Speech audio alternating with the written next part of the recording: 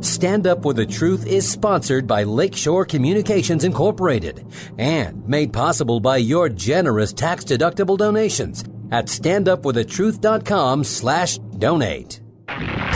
This is Stand Up For the Truth, a packed hour of challenging discussion addressing important issues and topics affecting Christians across the nation. Join the conversation via email at comments@standupforthetruth.com.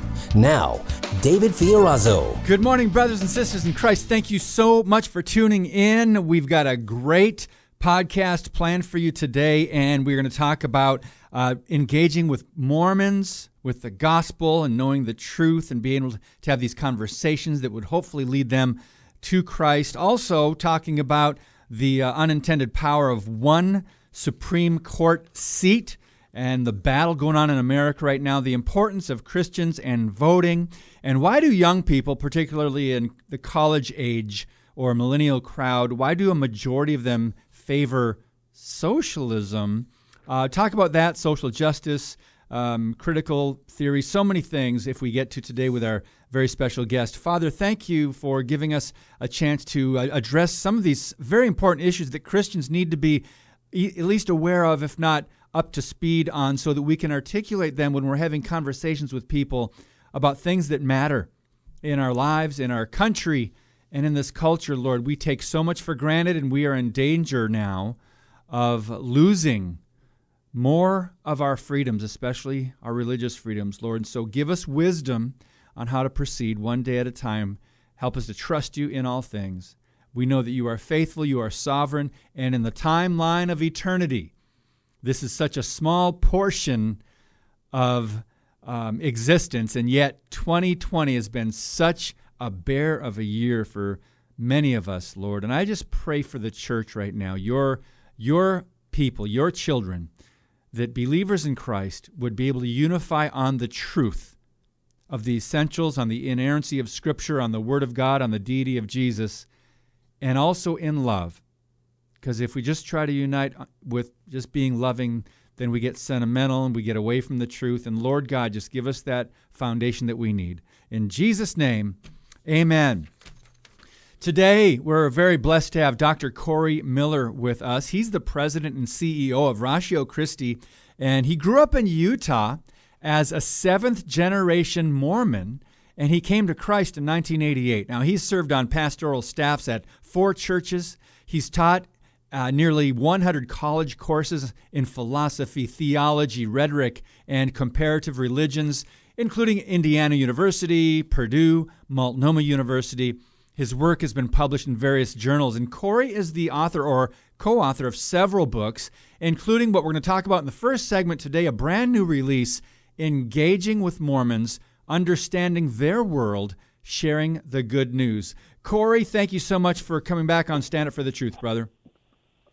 Hey, thank you for having me here, David. It's great to be back with you. Well, we want to introduce you or reintroduce you, I guess, to our audience, because we've probably got half of our audience is new, I'm estimating, since you were on last. And that just happens sometimes. Shows go through changes, and this podcast is no different. So we've got a lot of people who don't remember you and the apologetics and Ratio Christi and all the work that you've done. So could you give us a little bit of background, more than what I shared in the intro, on you and what you're doing now and what brought you to this place, please?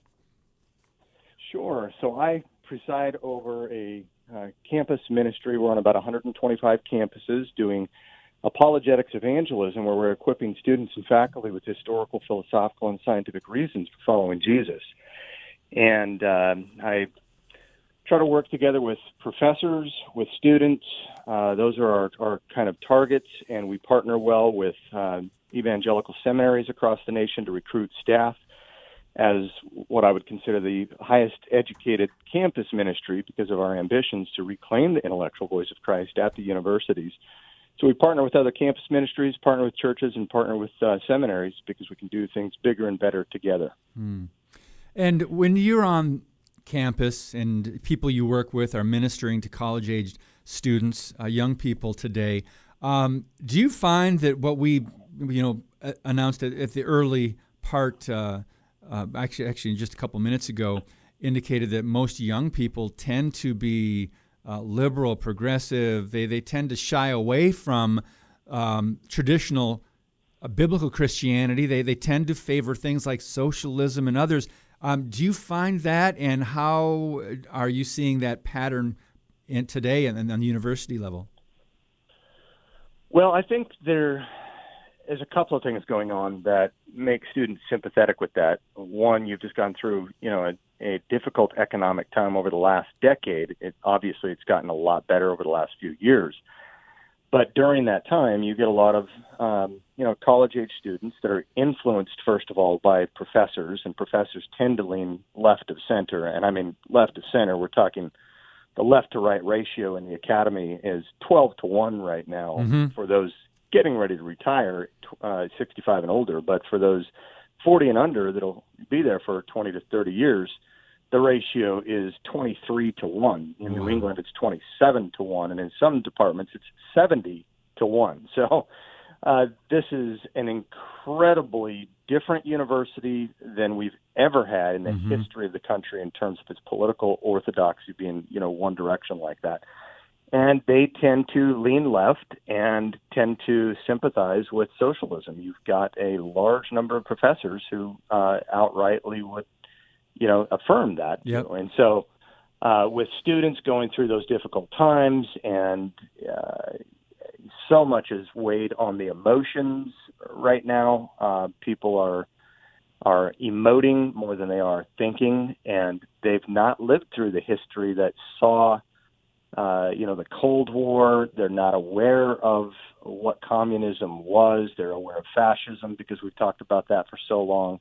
But they don't know the socialistic implications of communism, and they don't know even soft socialism, really. And so with a plethora of different things happening, you're getting a body of professors that are training the teachers, that are training all of our students from K through college in this new trajectory. And this is part of why you're seeing our country secularize so rapidly, and with that comes implications. Ideas have consequences. Amen. That's right. And we're seeing a lot of these consequences played out in our current culture. A lot of it is the rewriting of history, or the ignored history going through the government-run school system in America.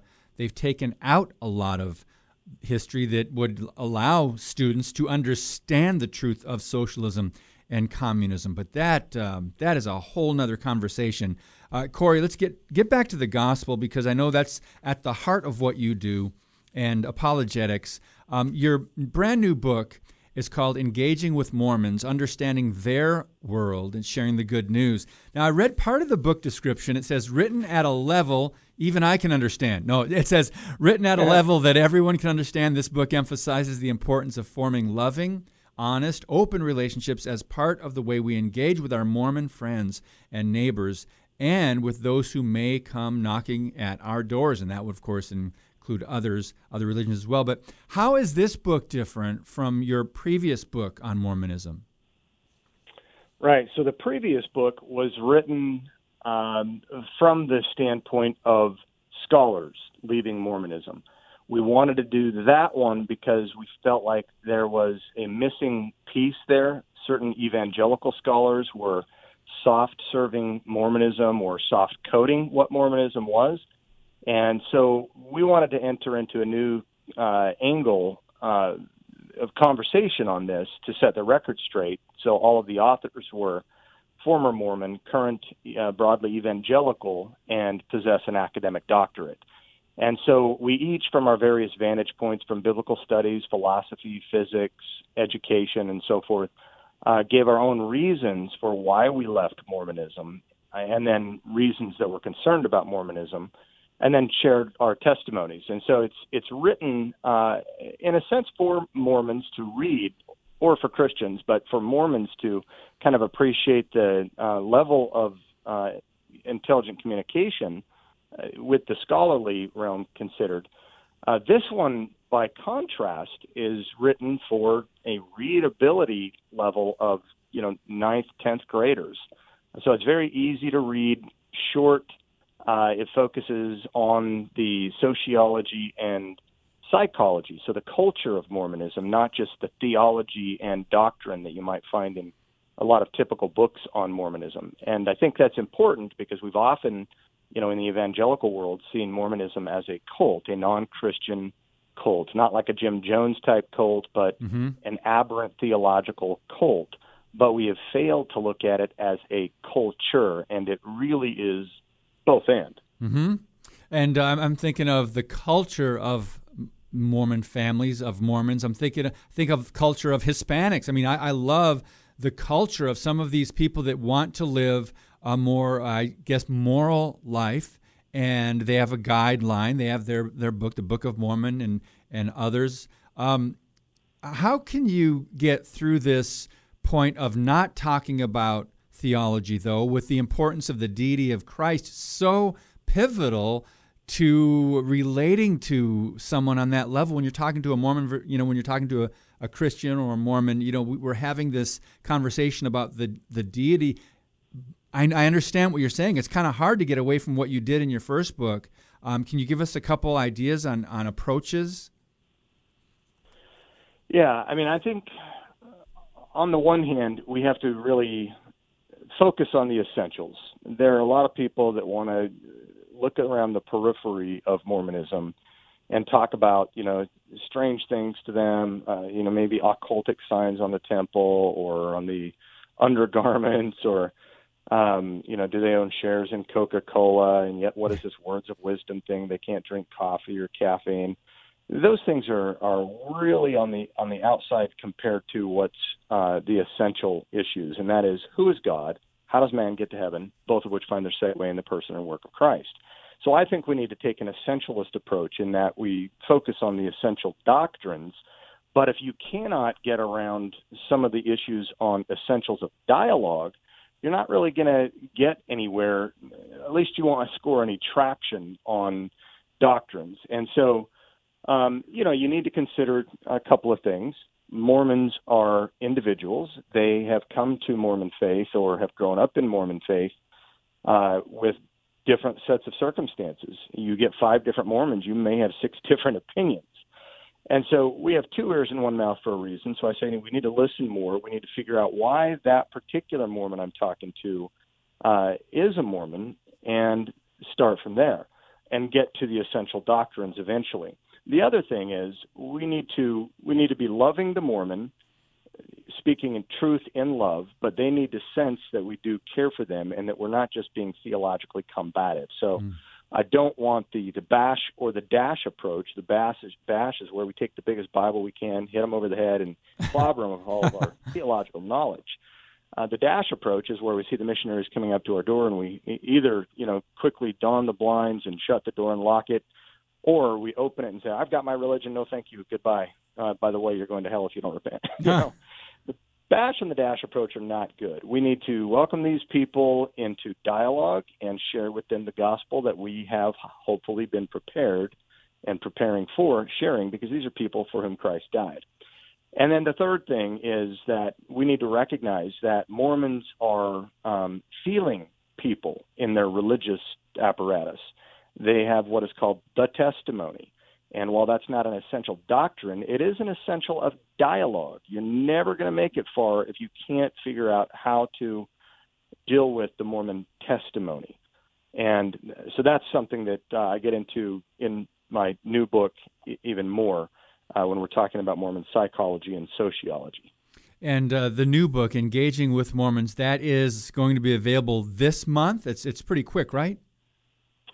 Yeah, it's technically November 3rd. It's already on pre-release, and my copies will arrive next week. Okay, so pre-release, you mean people can actually order it and receive it before November 3rd, or that's when they start shipping? That's when they would start shipping, but they can order it now. Okay, so they can pre-order. And is there, other than is there an Amazon page or your website? What's the best link to get to the book? Sure, you can just go to Amazon, Engaging with Mormons. It's part of a for those interested in worldview and apologetics and evangelism, even readable books on various religions, including atheism. it's part of a series, and so exchange the word Mormon, and you've got Muslim, atheist, Hindu, Buddhist, and so forth. But just go to Amazon, Engaging with Mormons. Okay, I see it. I'm on the page right now. Yeah, good. So we know people can get it, and I'd like to have you on again a little later, get into the book more in depth, because wanted to tackle other topics today as well. But Corey, I didn't have a chance to go through it. I know. Thank you for sending it to me. I have just some computer issues, opening up big PDFs or documents or whatever. But it's important. I just want to look at the description that it's designed to help Christians understand more about the beliefs, mindset, and motivations of those who are members of the Church of Jesus Christ of Latter-day Saints. You're right when you said earlier we kind of get maybe intimidated, I'm not sure if that's the right word, about addressing the issue of Mormonism, and that probably is because we don't feel confident in our ability to articulate not only the gospel, but maybe the differences and how they might respond. What are your thoughts on that? Right. I think our culture in general, we don't like conflict. A lot of people are off social media or they refuse to comment because of it. We don't want to engage in conflict, and there's a whole lot of it today. So we want to stay away from it. And so we tend to incline ourselves to the dash approach on this issue. And sometimes maybe either we lack the ability to articulate our faith and defend it, or we just don't even know what it is. I mean, this is part and parcel with, what's going on in the churches today, and, filling us full of heart knowledge and maybe hand knowledge, but no head knowledge. We don't know why we believe what we believe. And so for the churches, they need to be preparing their people to do evangelism. And I think, just for the genuine Christian, this should be a no-brainer. You love God, love man. You see what Christ did for you. He's done it for others. We want to go share the good news. And that's what this book is about, with a particular segment of people. Mormons are good citizens. They are good neighbors. With conservative evangelicals, you can, vote together with them. A lot of political stuff in common because they believe in the sanctity of human life, and so much of our ethics in Western civilization revolves around that. But theologically, they do not have the same God, the same Christ, or the same salvation. And you can be right on every other doctrine, but if you're wrong on the essentials, you're wrong enough to lose your soul. And if we love these people like God loves them, we should get out of our comfort zone and be willing to have a dialogue. I think one of the problems is, and we've got 2 minutes before we need to take our first break, Corey, when they sometimes say, when we share the basics of the gospel, I think a lot of people get tripped up when a Mormon would respond by saying, oh yeah, we believe in that too. So now you've got it's necessary to define terms because they agree with you maybe on some of the basics or essentials, or maybe their interpretation of something. I don't think or maybe I'm wrong. Maybe they're being purposely deceptive by saying, yeah, we agree with you, to draw Christians in. What do you think? In some cases, there can be deception. In other cases, there can be deceiving. Sometimes you can see both ends. But yeah, the terminology differences is something that is a barrier that Christians need to ask good questions. Socratic evangelism, what do you mean by this? Because they use the same term, G-O-D, or J-E-S-U-S, and many others.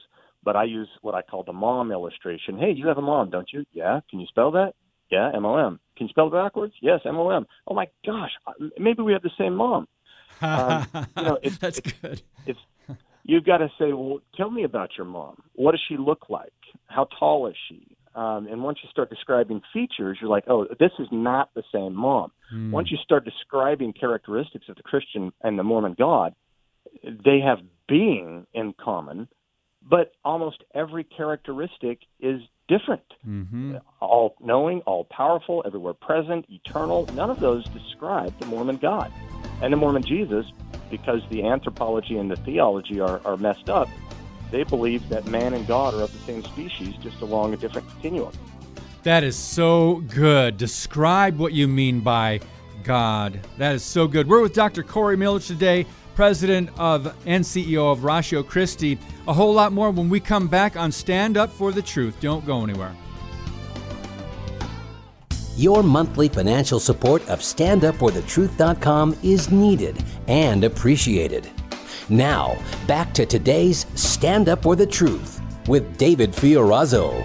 We're with Dr. Corey Miller today. The book, Engaging with Mormons, it comes out a little over a month. You can pre-order it. The link to the book is in the podcast notes, StandUpForTheTruth.com, or you can just go to Amazon and search Engaging with Mormons, Understanding Their World.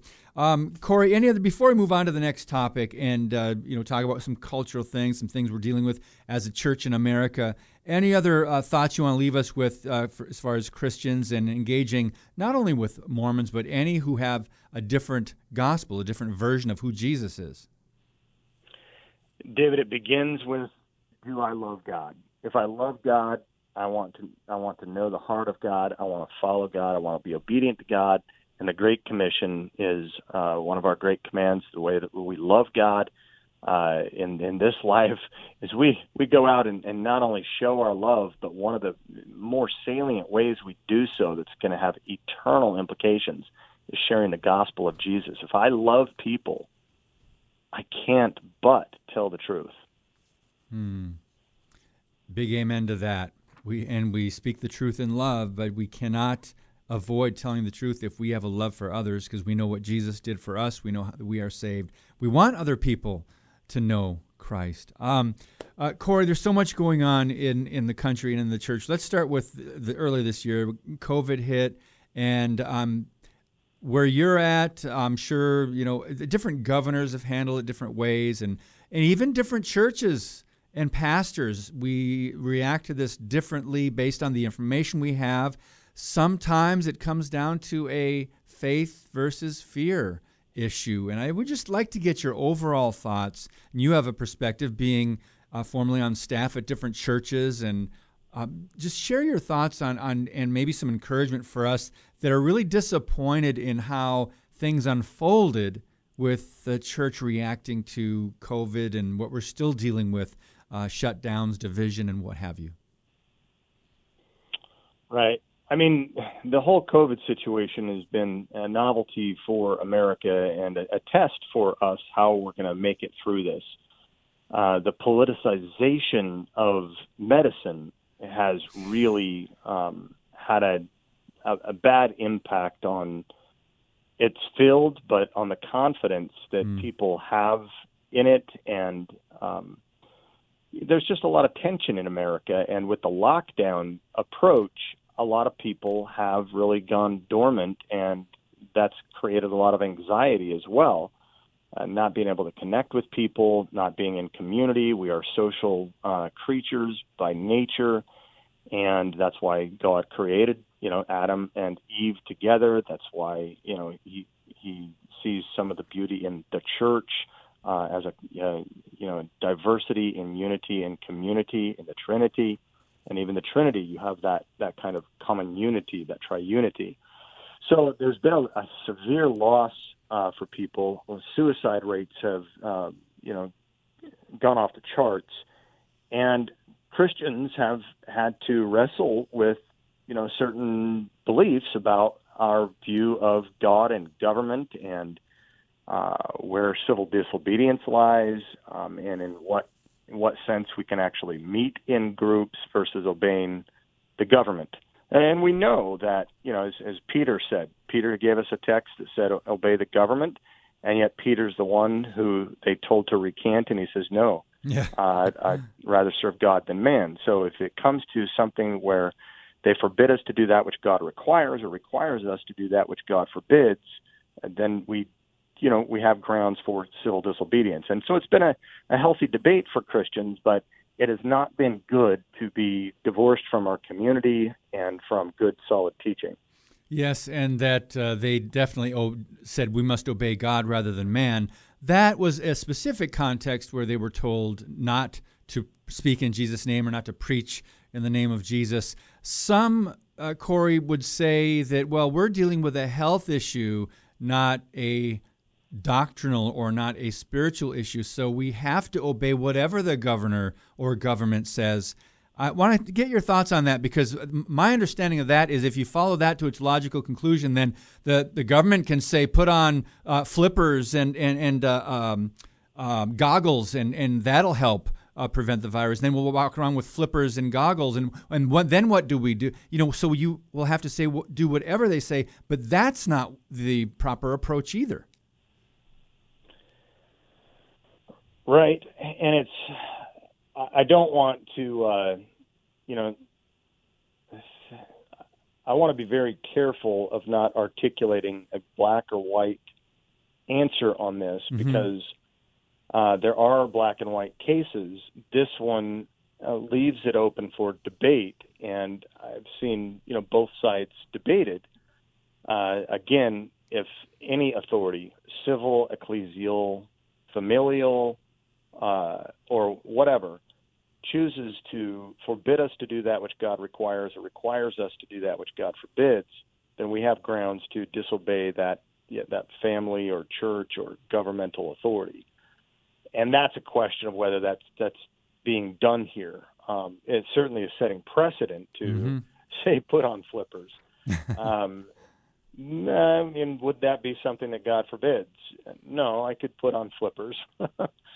But it certainly is changing our culture, and it's challenging the Christian ethos and response. Yes, it is.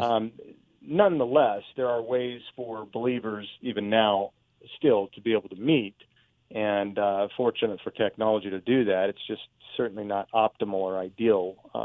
That online does not replace the in-presence believers meeting.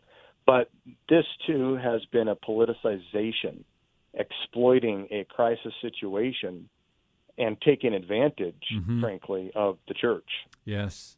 And in some cases, strong-arming the church, like California and some other places in the country.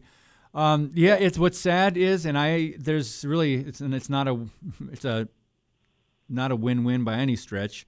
It's a lose-lose, because from the beginning, the experts, so-called, contradicted themselves on more than one issue, whether that be how COVID can be spread, the effectiveness of masks. There's been conflicting information, and you can look at both sides and go, yeah, those are some good points. Look at the other side. Yeah, those are some good points. So there's not one absolute, and that's what's frustrating. So Christians are left to say, all right, we've got to try to do our best.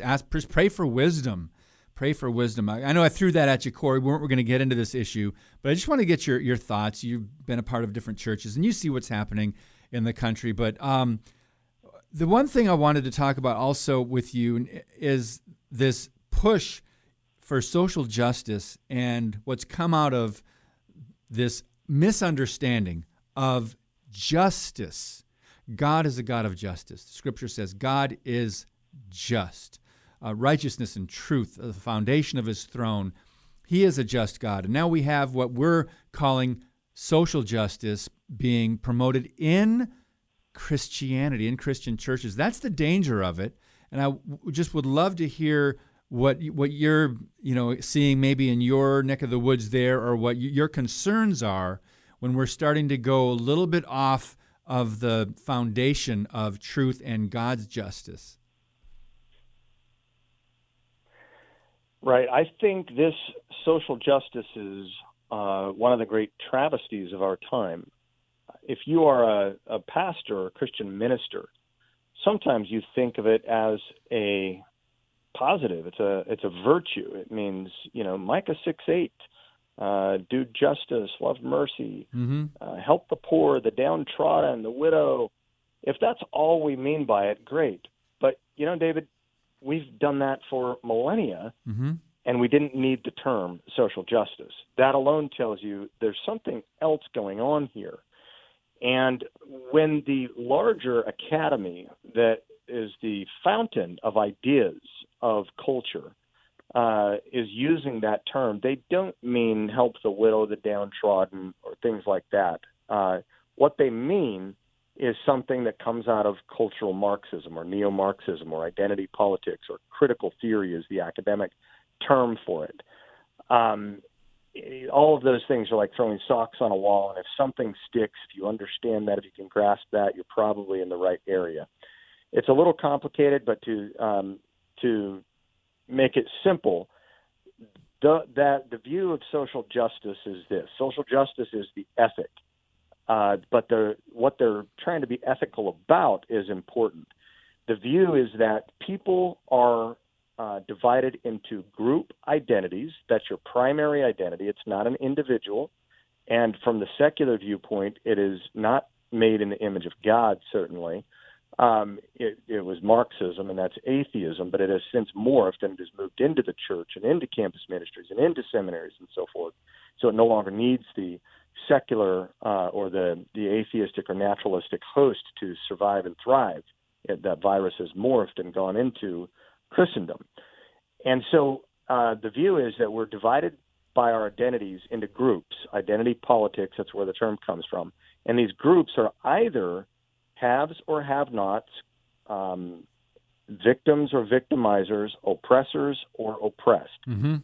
And it cuts across the categories of not just class, like classical Marxism. If you've got 51% of the money versus 49%, you stole that.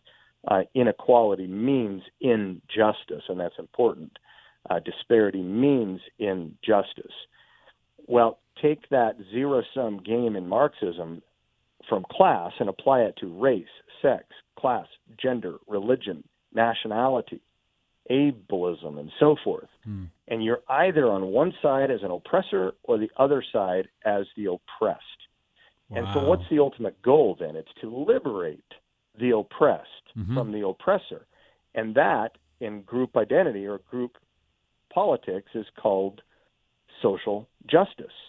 Again, inequality just means injustice. So if there's ever any inequality, that has to be rectified, even by coercion if necessary.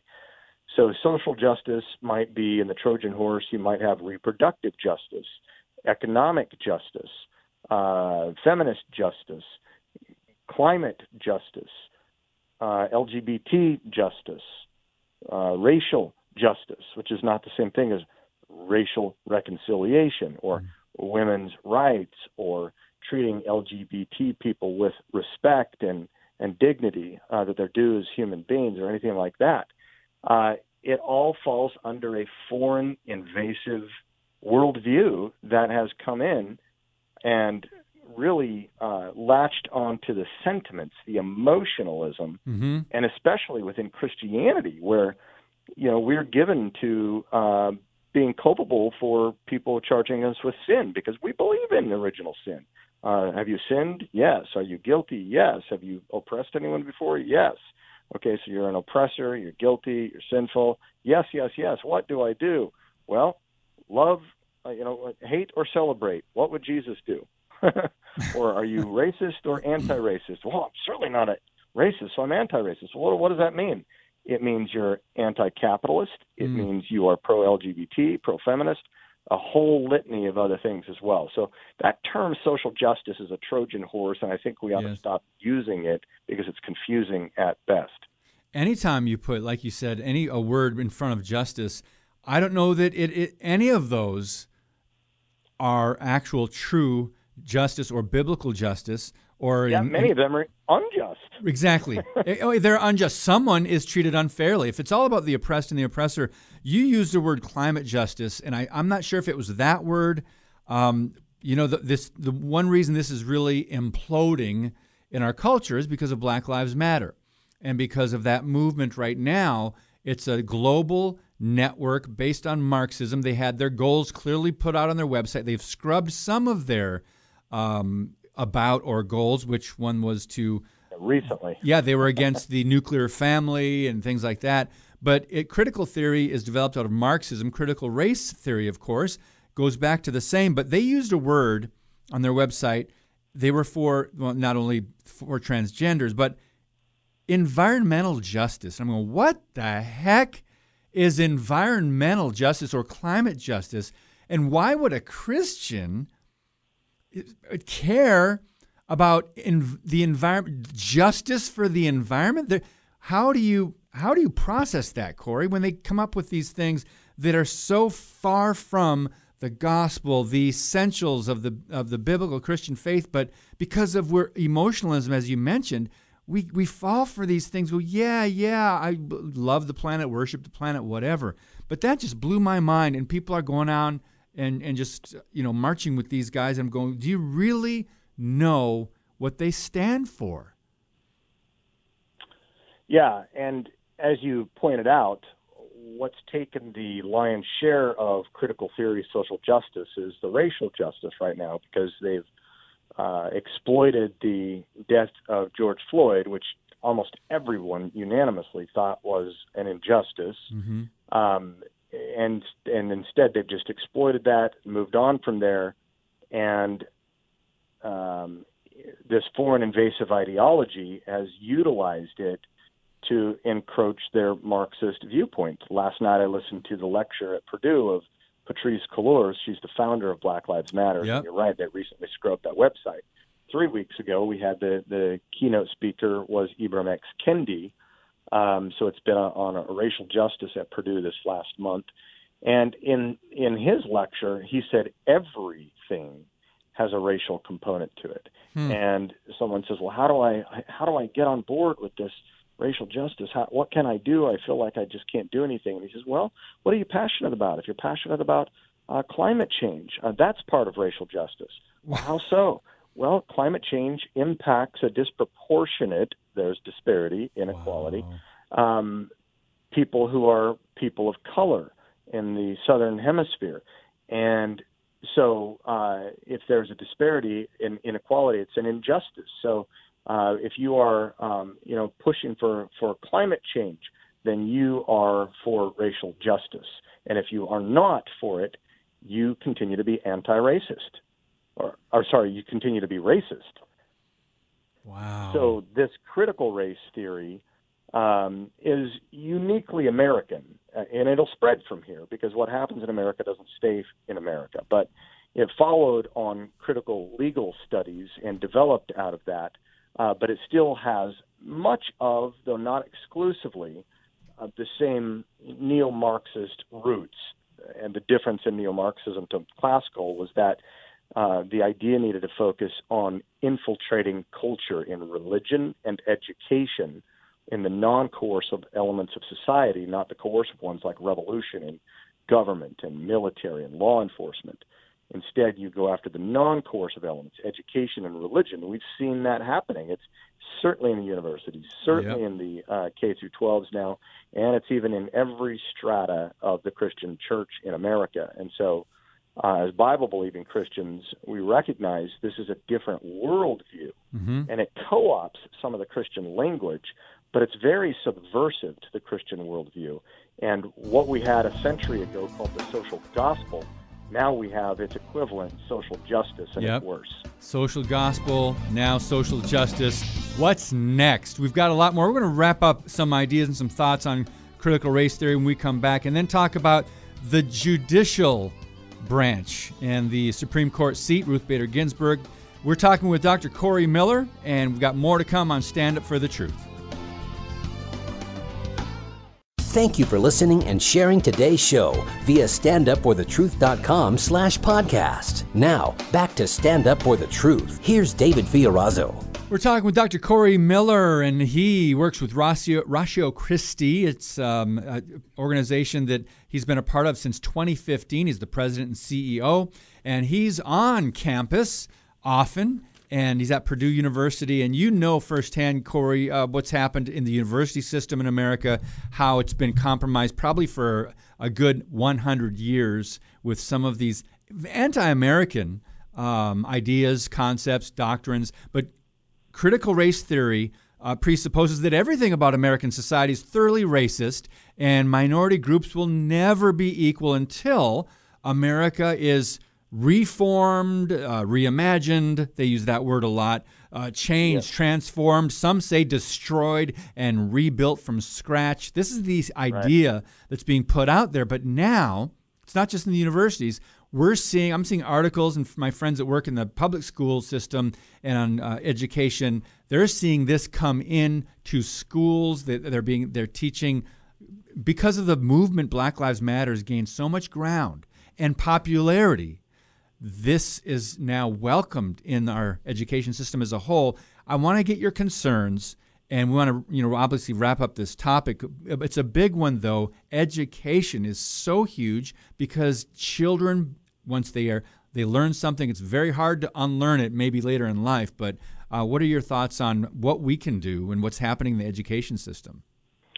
Well, this is something the church, in my view, this is a big failure, a big black eye in our mission. Yes. The university is the fulcrum. It's the gatekeeper of thought and culture, and ideas have consequences. And we've taken not only did we retreat from the universities a century or so ago, but we tried to do a tactical retreat. We established Christian schools and so forth, but we entered into a holy huddle. We didn't think about long-term objectives of being influential in media, education, government, and things like that. Hitler said, "Give me the textbooks and I will control Germany," and he did. Wow. Lincoln said, "The philosophy of the classroom in one generation will be the philosophy of government in the next." He was right. Stalin says that ideas are more powerful than weapons. We don't allow our enemies to have weapons. Why should we let them have ideas? And it's the Stalinism that we're experiencing right now. If you don't agree, then you're, with this viewpoint, then you are canceled, right, or destroyed, because you are filled full of hate and hate words. Now, the vast majority of students in a recent Yale study, the vast majority of college students believe that physical violence is justified to quell hate speech. And then hate speech is defined very broadly. We are living in a different world right now, in a different time, and it's because we have taken our eye off the ball at the highest level of education, the universities. Secularists have found a brilliant way to get Christian parents to pay for the apostasy of their own children. My goodness, yes. It is the greatest omission of the Great Commission. We have got to start focusing again on reclaiming the intellectual voice of Christ in the universities. They pump out our K through 12 educators, our journalists, our politicians, doctors, lawyers, media, and so forth. We're paying an exorbitant price for what we've done there. Now we're on the outside trying to get back in and having to go to court over it. You said the greatest omission of the Great Commission. I love that. And man, you may be more optimistic than me. I think the system is gone.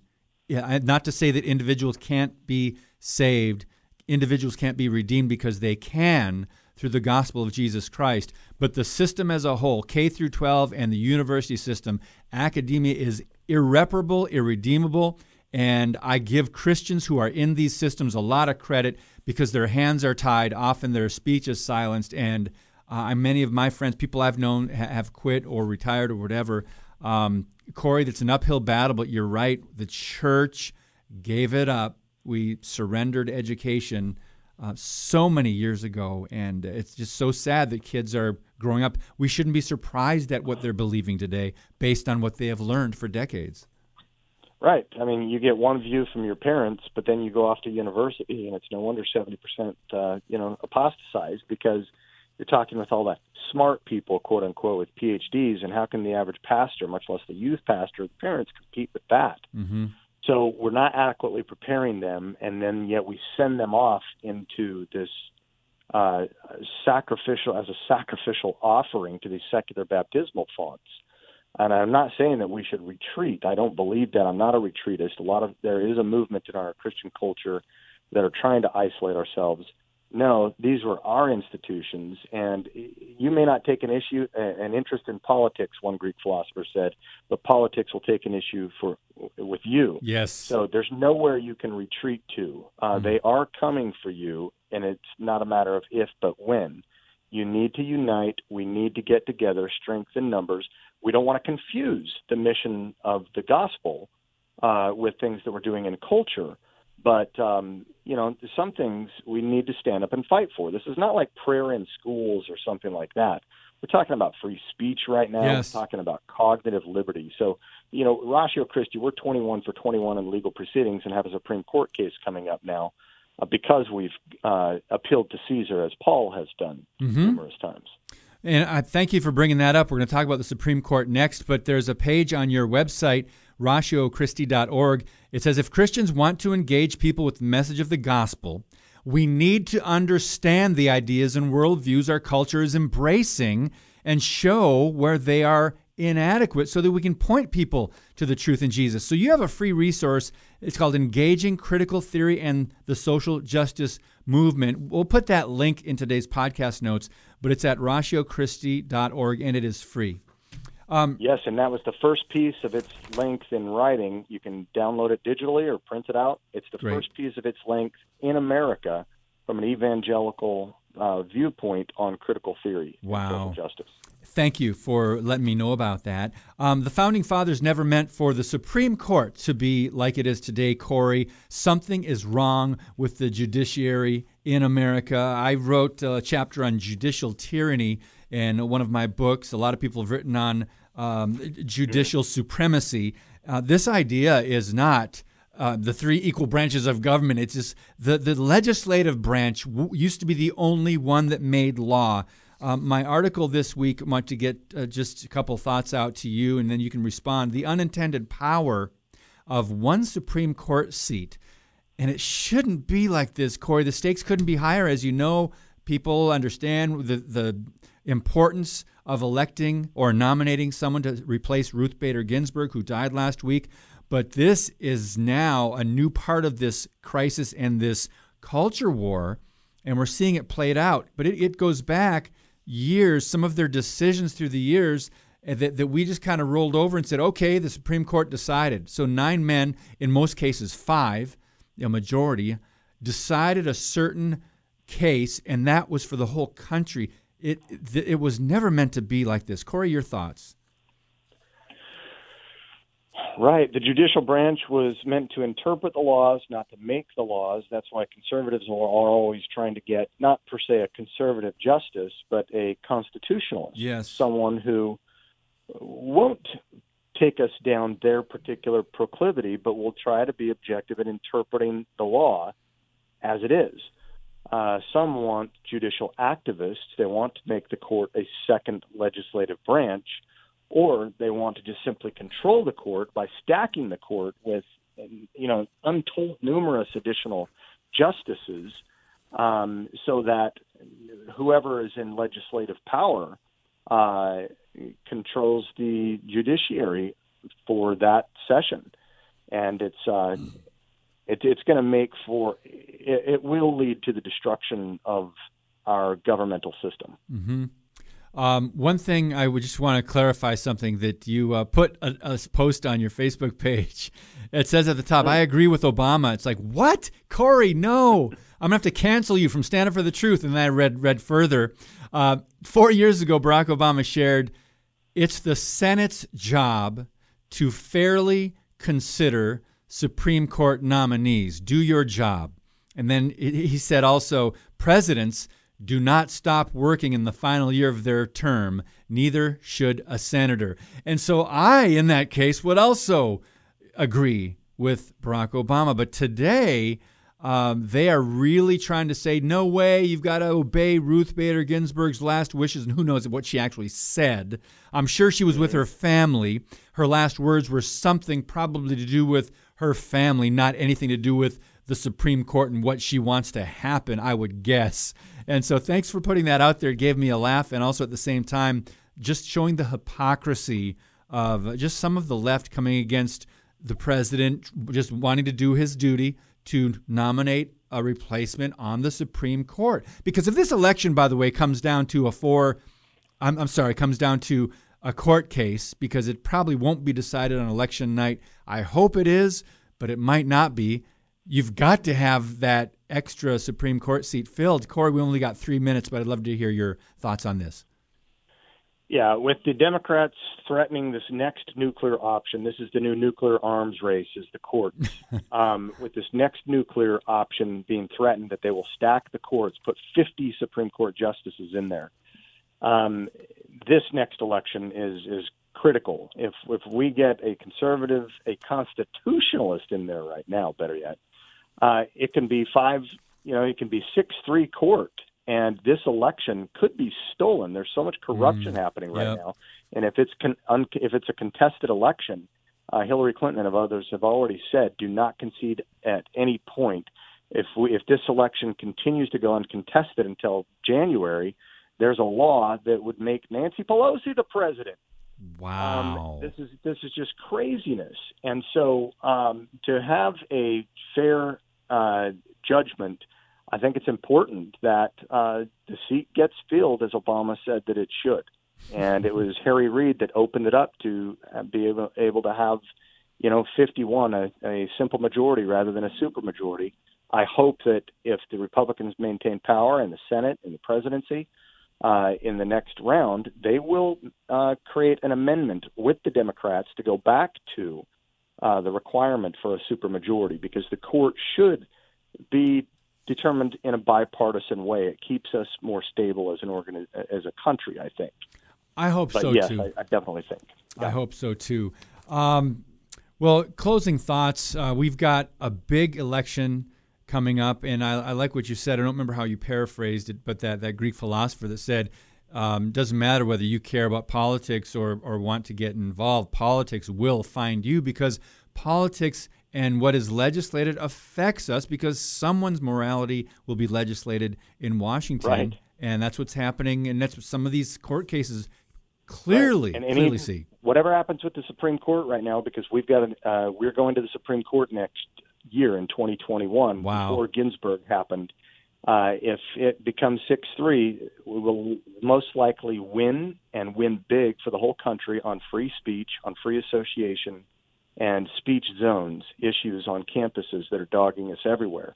But if they stack the courts and it goes the other way, we'll likely lose big and set bad precedent for everyone everywhere. So whatever happens November 3rd might likely determine how we operate as a campus ministry. At least it has implications for it. So. It sure does. And we've seen discrimination against Christian groups, conservative groups, Republican groups. It's all the time. On college campuses, we've seen the stories. Ben Shapiro and others, Charlie Kirk going to college campuses, and we're seeing just an amazing environment that didn't used to be that way at least 50 years ago. Right.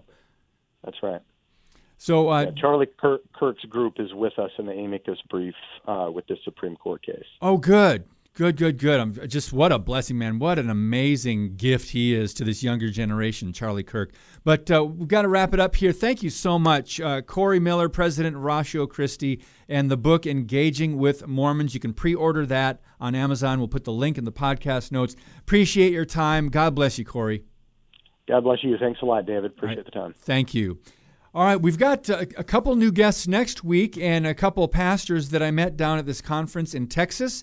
We'll introduce you to them and share who's going to be on the podcast next week as soon as we come back on Stand Up for the Truth. Stand Up for the Truth, a ministry of Lakeshore Communications Incorporated. Keep the discussion going on social media. Stand Up WI on Facebook and Twitter. Now we wrap up today's Stand Up for the Truth. Okay, Stephen Broden will be here on Monday. I met him at the pastors' conference in Texas. Paul Blair, unbelievable man of God. He used to play for the Chicago Bears. Now he's a pastor in Oklahoma. He was one of the organizers of America at the Crossroads down in Texas that I went to about 3-4 weeks ago. Talk about political correctness, talk about the importance of Christians engaging in the voting process in elections and the biblical worldview. So much to talk about. We'll hear from Jan Markell next Wednesday, Thursday and Friday. I don't have it in front of me, but we have just some new guests coming on. I'm just so excited. All the people we get to have on. It's a blessing. It's a privilege. And I just love giving these people a platform and introducing them to you. But thanks for listening. God bless you, and keep speaking the truth about things that matter.